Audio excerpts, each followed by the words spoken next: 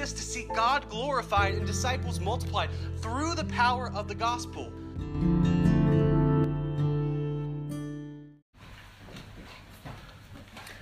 Confession of sin is essential for the whole Christian life, not just the beginning. To borrow a story from Pastor H.B. Charles, there was once a man in Madrid, Spain, who had a troubled and rebellious teenage son. Eventually, the son ran away, but the father did not give up on his son. He did everything he could to find his son and to bring him home. And eventually the father took out a full-page ad in the Madrid city newspaper that read, "Paco, I love you, I forgive you, and I want you to come home. If you get this message, meet me at noon tomorrow outside the newspaper office. Love, your father." The next day, it was said that 800 young teenage boys showed up outside the office in hopes of being reunited with their fathers. I wonder today if there's some Pacos who have slept in here today. Maybe you showed up seeking to be restored with your own heavenly Father. And let me tell you some good news. Our God is far more willing to forgive than we are to repent. If you haven't already, please grab your Bibles and turn to Psalm chapter 32. If you're using a Pew Bible, it's on page 546. But while you're turning to Psalm 32, let me tell you that most scholars think this psalm was written in the aftermath of David's affair with Bathsheba. Many of you know the story that after David had served the Lord so faithfully for so long, he stayed home at a time when kings were supposed to go to war. And while he was staying home in the palace, he saw a woman that caught his eye. And so he sent for her and he had an affair with her. Not only was David married, but this woman was married. She was the woman Bathsheba, the wife of Uriah the Hittite, one of David's own generals, who was out on the battlefield at that time serving Israel faithfully. And when Bathsheba became pregnant, David conspired to cover up the affair with lies and deceptions. But after he failed to do that, he ordered to have Uriah killed. And then David took Bathsheba to be his own wife. In Psalm 51, which we read earlier during our call to confession, that was David's prayer of confession after the prophet Nathan confronted him for his sin. And Psalm 32 is in connection to Psalm 51. It comes after Psalm 51 in chronological order. Psalm 32 is David's reflection on that confession of sin. Now, as believers, we all know what it's like to come to God in confession. Every Christian has had a moment when they realized how great of a sinner they were and how great of a Savior Jesus was. And they ran to Him and they confessed their sin and they begged for forgiveness. And Jesus forgave them all their sins, past, present, and future. And this psalm has much to say about that initial moment of confession. But when David came to God and confessed his sin, he was already a believer. So why did he feel the need to confess his sins again? In the New Testament, why does Jesus teach us to pray, "Our Father who art in heaven, forgive us our trespasses"? In fact, I'm sure many of you have wondered from time to time, is why do we confess our sins together as a church every Sunday? Well, because confession of sin is essential for the whole Christian life, not just the beginning.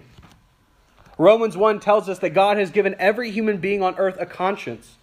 And that even if we've never read the Bible or any of God's commandments, we have a sense of God's law in our hearts. We all have a basic knowledge of right and wrong. And when we do wrong, we suffer. We feel bad. We feel guilt. When we have unconfessed sin, it becomes a burden and a weight on our shoulders. And the longer we walk with it, the heavier it becomes. And this is especially true for the believer, because as believers, God has given us new hearts with new desires. And we no longer desire what we used to desire. And the longer you walk with Jesus, the more you'll feel the pain of unconfessed sin.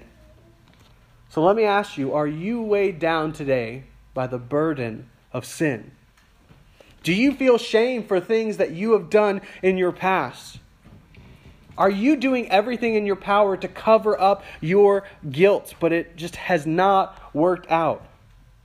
Are you one of those Pacos today that slipped in seeking to be restored to your heavenly Father? Well, once again, the good news is that our God is far more willing to forgive than we are to confess. And my prayer for us this morning is that we would find joy in confessing our sins to God. Because in Psalm 32, we'll find 3 reasons confessing our sins brings blessing. 3 reasons confessing our sin brings blessing. First, because blessing is found in complete forgiveness. We'll see that in verses 1 to 4. Secondly, in verses 5 to 7, blessing is experienced through repentance of sin and faith in Christ.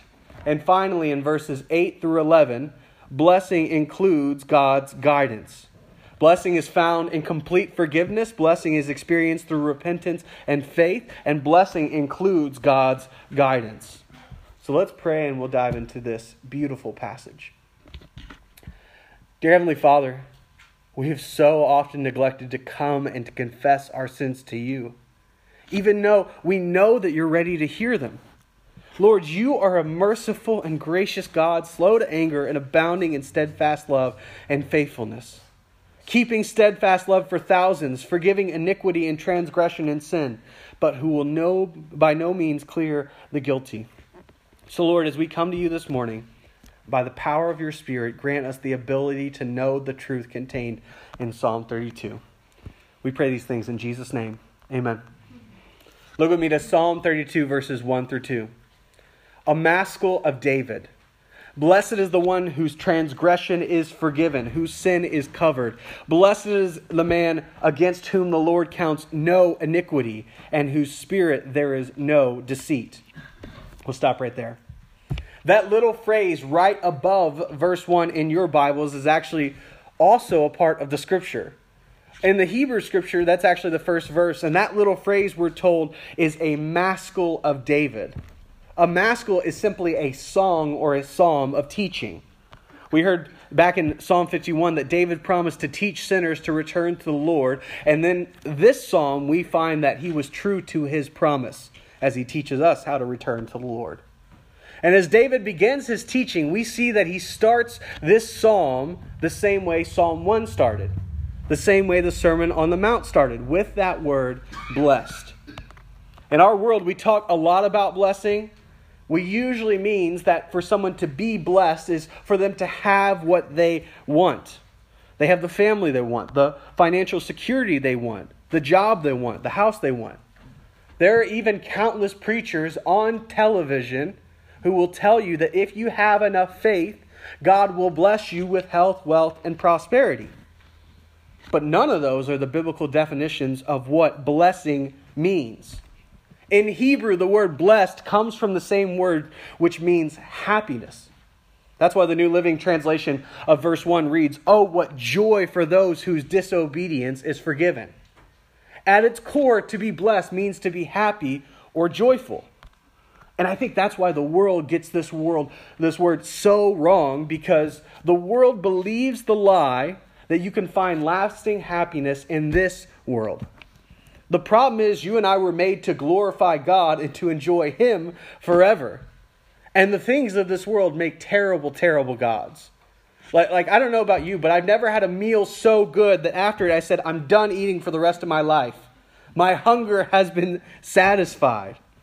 I've never seen a movie so good that after it I said, I'm done with all entertainment. That was perfect, and I'm never going to need to watch or enjoy anything else. The joys of this world are utterly fleeting. Even good things can't satisfy the deepest longings of your heart. For instance, I love my daughter, but I'll be honest with you, terrible God. I love my wife, and I don't know anyone I have more respect for, more love for, and appreciation for, but terrible God. Not because she's bad, but she's bad at being God. She cannot satisfy the deepest longings of my soul. And here's the thing. I know a lot of people who make a God out of their families, and that is an absolutely miserable way to live. Because not only is your family going to disappoint you, but when you place that burden on their soldiers, when you're expecting your family to fulfill the deepest longings of your heart, that is a burden that, let me tell you, they cannot bear. And don't hear what I'm not saying. I'm not saying to try to find happiness in religion, because let me be honest with you, church. You make a terrible God. I love you. There's a reason I greet you every Sunday with good morning, beloved. But you make for a lousy God. Not because this church is bad, but religious rituals and Christian community were never meant to be the driving force behind your joy. This probably goes without saying, but pastors make for terrible, terrible gods. We're going to fail you and to disappoint you at some point or another, because we're still sinners. We're still only human. And I know a lot of people, especially it seems like in recent years, more and more people are leaving the church, and they have stories of churches who have hurt them or pastors who have hurt them. And I've experienced hurt from both pastors and people within churches before, and I don't want to discount that. That hurt is real. But when I hear some of these stories and the expectations they had, a lot of times it seems like these individuals made the church or the pastor out to be their God. And when their church hurt them or their pastor hurt them, then their God betrayed them. And so they lost faith. That's a terrible way to live life, is trying to find happiness in organized religion. So is happiness even really possible in this world? Well, verse 1 tells us that a blessed life is possible. That happiness is attainable in this world, but it looks very different than the kind of happiness that we usually expect. As David begins his teaching on what it means to be blessed, notice that he uses 3 different words for wrongdoings: transgression, sin, and iniquity. To commit a transgression means to break a law. To commit sin means to miss the mark. To commit iniquity means to do something which is crooked.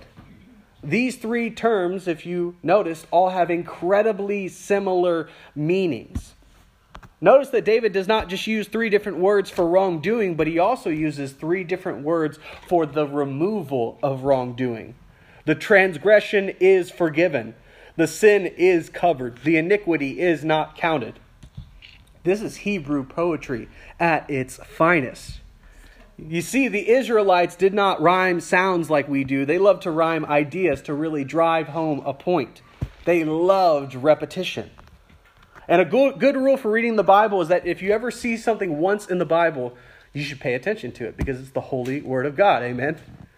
But if you see something repeated, then you should really pay attention to it. Pay special attention to it, because the biblical author is trying to get your attention. But if you see something repeated 3 times, then it's an all-consuming reality of Scripture. So for instance, Isaiah 6, the angels are around the throne of God and they're shouting to one another, "Holy, holy, holy is the Lord God Almighty." It's an all-consuming reality that our God is holy. This is sometimes called the Hebrew triplet in poetry. And so what David is doing in verses 1 and 2 is presenting these 2 all-consuming realities. He's saying, happy is the one who has every last wrongdoing he has ever done completely and totally forgiven. How do you get this kind of forgiveness? We'll look back to verse 2. To receive this blessing, to get the joy that comes from complete forgiveness, we must be people in whose spirit there is no deceit. Is David saying as long as you've never deceived anyone, the Lord will forgive everything else? Well, if that was the case, then we'd all be in trouble, because who in here has never lied?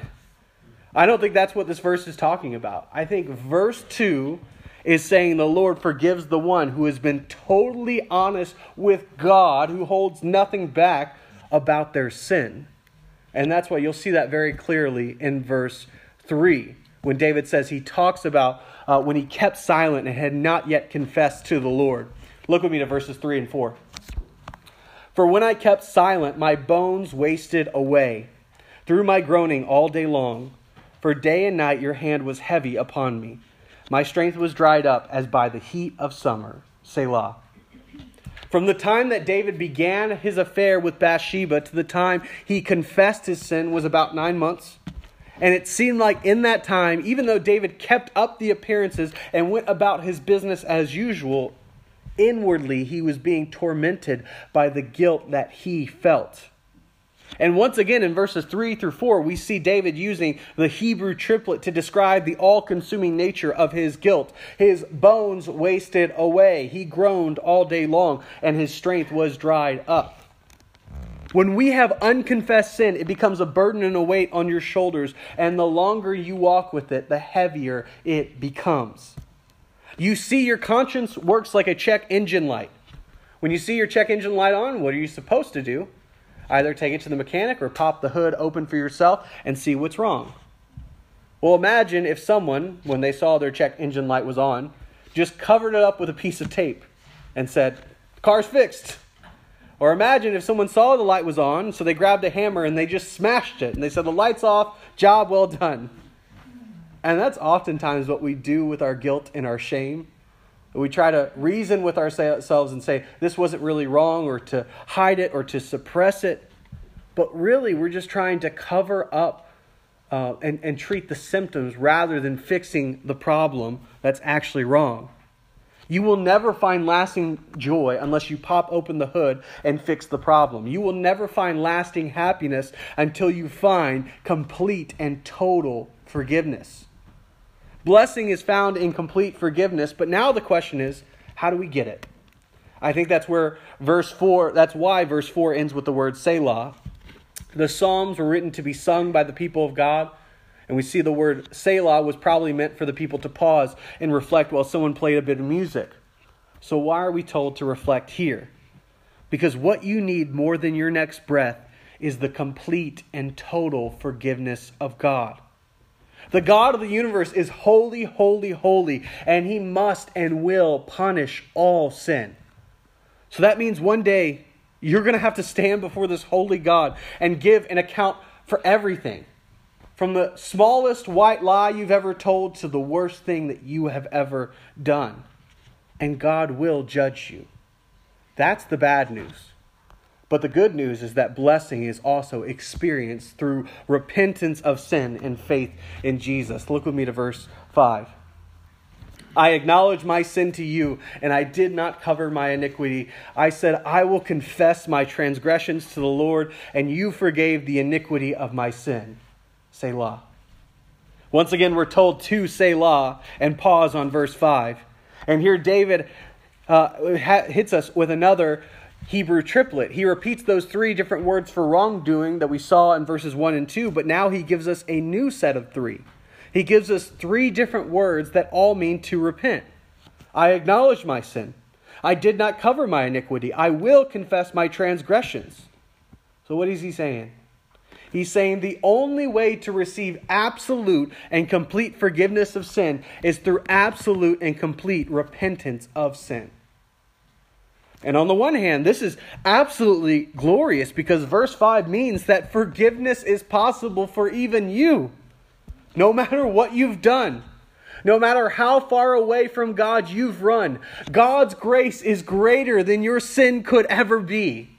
Blessedness and peace and joy are all possibilities for you today if you will go to God and confess your sins.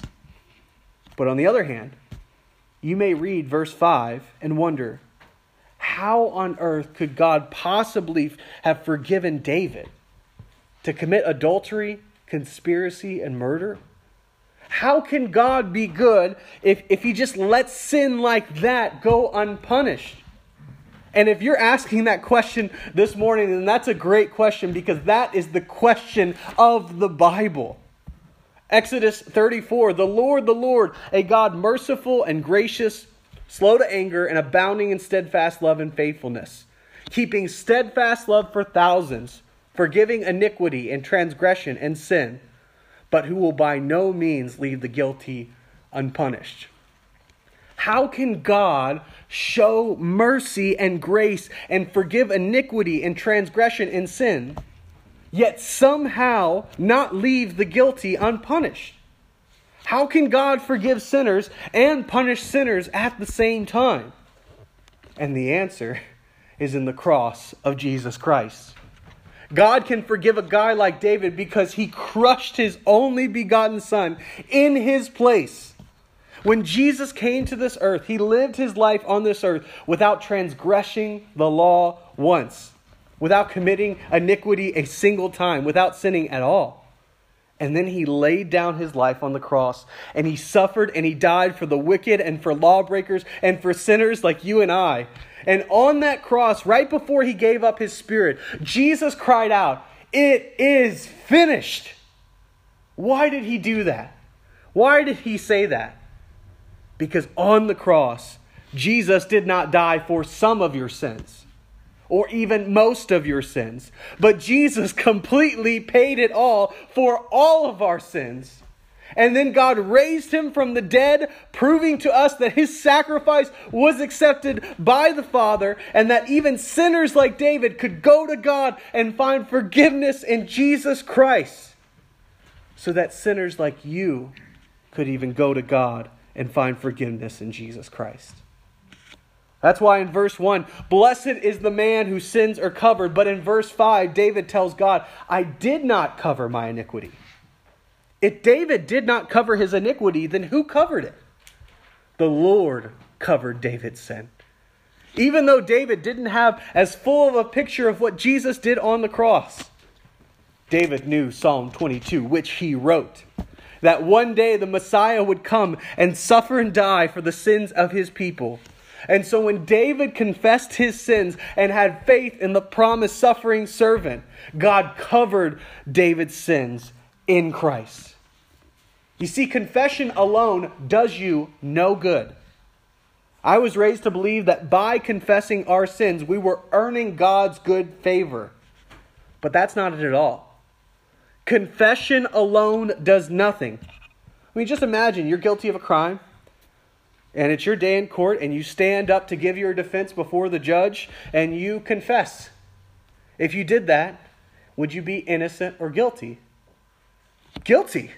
The judge may appreciate your confession because it saves them some time, but you are still going to prison. And when we confess our sins to God, we're not making ourselves innocent, but we're acknowledging that we're guilty, and we're relying on Jesus to make us innocent by his blood. And that's why David prays in verses 6 and 7 this: therefore let everyone who is godly offer prayer to you at a time when you may be found. Surely in the rush of great waters they shall not reach him. You are a hiding place for me. You preserve me from trouble. You surround me with shouts of deliverance. Selah.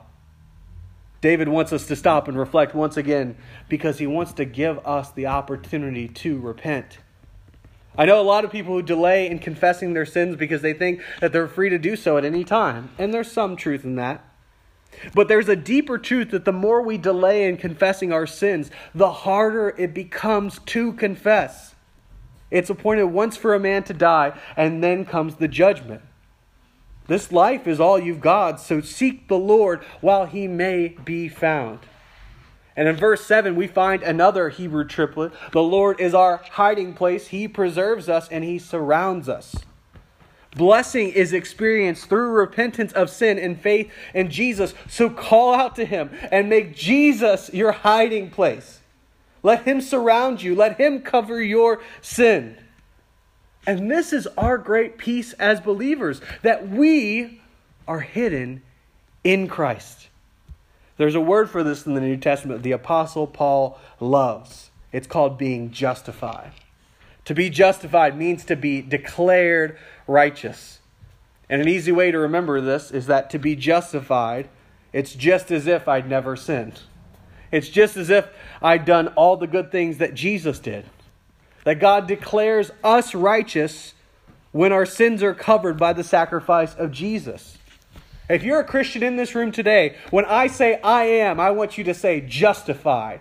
I am justified. Christian, never forget that in Christ you have been declared righteous because he is your hiding place. When I lived in Missouri, I went to this church where every single Sunday we would have a prayer of confession, and then we'd have a time of private confession. So I remember I would sit there and I'd start confessing my sins, and I remember I ended up getting really annoyed at the pastor because he never gave me enough time to really confess my sins. So I let it go because I was a good church member who never complained until it bothered me so much that I complained. And I remember going up to my pastor and saying, "Hey, Sam, Why don't you ever give us enough time to confess our sins, to really confess our sins? It seems like you're always interrupting us. And he responded and he said, well, that's the point. The point is to interrupt you. And I said, what do you mean? And he said, the assurance of pardon is supposed to interrupt your time of confession so that you can be interrupted with the gospel. And that changed the entire way I viewed confession, because when I would confess my sins, I would just end up in despair. I would just end up depressed at how miserable of a sinner I was. But eventually the assurance of pardon became my favorite part of the service, because it was in that moment when I was reminded that Jesus had already completely and totally forgiven, that I felt the burden of sin removed from my shoulders. Now, you may have noticed that every single Sunday we do the exact same thing. Every Sunday when we confess our sins, you may have noticed that I do not say amen at the end of our prayer. In fact, when I interrupt you with the assurance, that is not a prayer. That is preaching to you the gospel and reminding you that you are in Christ and that your sins are as far as the east is from the west. As Christians, we do not confess our sins to be saved all over again, but rather to be reminded of the gospel and the immeasurable blessings that we have in Jesus. And Christian, you need to be reminded of this every single day. That in the cross of Christ, your transgressions are forgiven. That in the cross of Christ, your sins are covered. And the Lord does not count your iniquity against you. In Christ, you are no longer a sinner, but you have been justified. You have been declared righteous. You have been made perfect in the eyes of Almighty God, because He has covered your sin in the blood of the Lamb. Amen, somebody. Amen. Blessing is found in complete forgiveness. Blessing is received through repentance of sin and faith in Jesus. But finally, blessing includes God's guidance. Look with me to verses 8 through 9. I will instruct you and teach you in the way you should go. I will counsel you with my eye upon you. Be not like a horse or a mule without understanding, which must be curbed with bit and bridle, or it will not stay near you. Stop right there. In verse 8, it seems like there's a transition from David praying to God now answering David's prayer. And in verse 8, we find another Hebrew triplet where the Lord will instruct, teach, and counsel. You see, God does not save anyone so that they can jump right back into a life full of sin. But He guides all believers into lives marked by holiness. How does He guide His people? Through His holy word and through His caring discipline. So we'll start with His word. God guides us by His word, and that 2 Timothy 3:16 says that all Scripture is inspired and God-breathed. That 2 Peter 1 says that no prophecy of Scripture was ever given by man's own interpretation, but men spoke from God as they were carried along by the Holy Spirit. This book that we have in our possession is God-breathed, the literal Word of God. Our God wrote a book, and He has given it to us for our joy, and we would be wise to listen to it and to obey it. Because for those who do not listen to it, the Lord still loves you enough to pull you on the right path like a muzzled horse. To use a different animal analogy, when shepherds have a sheep who is wandering away, do you know what they do? The shepherd will actually break the sheep's legs and then carry it on his shoulders until the sheep is healed. And after that experience, the sheep never wanders for the rest of its life. If you're one of Christ's sheep, let me tell you, He loves you enough to break your legs from time to time. Some of you know the love of Jesus, and you've had your legs broken. I've had a couple stories of broken legs myself. But the Lord disciplines those that He loves. And He guides us by His word. He guides His people through Scripture, and He guides us through discipline. But His direction does not stop there. Look at what His direction leads to in verses 10 through 11. Many are the sorrows of the wicked, but steadfast love surrounds the one who trusts in the Lord. Be glad in the Lord, and rejoice, O righteous, and shout for joy, all you upright in heart. In verse 11, we get the final Hebrew triplet of this passage. The righteous are commanded to be glad, rejoice, and shout for joy. The natural overflow of a forgiven soul is joy. We come back in verse 11 to the blessedness of verse 1. And let me tell you, church, there's one thing that I love about this church so much is that you are a singing church. We do not have a big, impressive band. We do not have the resources of a larger church. But we got a group of forgiven saints who love to raise their voices to the Lord. And it's one of my favorite parts of the week when I get to hear your voices singing to me and I'm singing back to you and we're all lifting them to the Lord.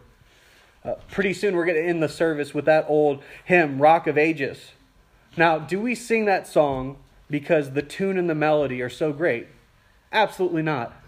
The tune is perfectly okay. But the reason we sing it is because of those words. We sing it because we have been forgiven and we have been blessed. We have sorrows in this life, but the sorrows that we have are not the sorrows of the wicked. We have the hope of eternal life in Jesus, and that hope produces joy in our souls that we simply cannot contain. And that was my prayer for us this morning, is that we would find joy in confessing our sins to God, because in Psalm 32, we found 3 reasons why confessing our sins brings blessing. We found that blessing is found in complete forgiveness, blessing is experienced through repentance and faith, and blessing includes God's guidance. So let me ask you, do your bones ache this morning? Have you been despairing like David did? Have you been carrying around the weight and burden of your sin and you're just not sure if you can carry it 1 more inch? You don't have to keep carrying it. Completely and absolutely bringing your sin to Jesus, He will completely and absolutely forgive it. And maybe you are a Christian in this room, but you haven't felt the blessing of forgiveness in a long time. And let me ask, when was the last time that you really confessed your sins to the Lord? When was the last time that you were reminded that in Christ you have been justified? There's a lot that could be said about obeying the Word of God and not ignoring the Lord's direction, and even about singing to the Lord from this passage. But really, I have only one pastoral charge for you this morning. I just have one way that you can apply Psalm 32 to your life and find true blessing. Only pastoral charge is this: confess to the Lord and look to Jesus. Confess to the Lord and look to Jesus. If you're not a believer in this room, there is nothing more important than for you to look to Christ and to receive the blessing of salvation. There is a day coming for all of us when we'll have to answer for every sin we've ever committed. And if we have not been justified and declared righteous in the eyes of Almighty God, then He will justly condemn us for our sin. Don't assume that you'll live forever. Don't assume that you'll have time later to repent. Turn from the sin in your life and turn to Christ and His cross and repent of your sin and trust alone in His sacrifice. But if you're a believer, you are not done confessing till you are home in your Father's house. Don't be content to live with unconfessed sin. Keep going to Him in prayer. Keep confessing your sins. So often when we pray to God, we only pray about the things that we want Him to do for us. Lord, heal me. Lord, keep me safe. Lord, protect me. And those are good prayers to pray. But do you ever go to God simply in a spirit of confession? If you don't, start. And when you do, do not despair in your sin, but let that confession lift your eyes up and look back to Jesus in the cross and how glorious of a Savior you have. I love what the great Puritan Robert Murray McCheyne said: for every look at yourself, take 10 looks at Christ. Continue to confess your sins and look to Jesus, and remember that because you are justified, it's just as if you'd never sinned. I'll end with this story that I'm borrowing from Pastor David Platt. There was once a wealthy Englishman who bought a Rolls Royce. And if you know Rolls Royce, it's been advertised and promoted as the car built to never break down. So this wealthy Englishman bought this expensive car, and he was actually driving through France when the car broke down. And so he calls Rolls Royce and he says, well, the car you said never would break down has broken down. And so they put a mechanic on a plane and flew him to France. And he fixed the car as fast as possible and then flew back. And the Englishman expected to receive a bill, But after a long time waiting, he decided to call Rolls-Royce and make sure that he didn't miss it. So he picked up the phone, called the dealership, and said, "Hey, I'd really like to pay my bill and get this behind me." And the people at Rolls-Royce told him, "I'm sorry, sir, but we have absolutely no record of anything being wrong with your car." And to think that because of Jesus, the sovereign God of the Bible looks at you and I and says, "I have absolutely no record of any wrongdoing." And that's the greatest blessing that you could ever receive. Amen, church? Amen. And on that note, let's pray. Oh, holy God, if you should number our sins, oh Lord, who could stand? But we're thankful forever for the cross and for the grace that we've received from it. Who are we that we should be loved by you? Lord, may we be a church that is marked by the joy of the gospel and guide us to never turn from it. It's in Jesus' holy name we pray. Amen.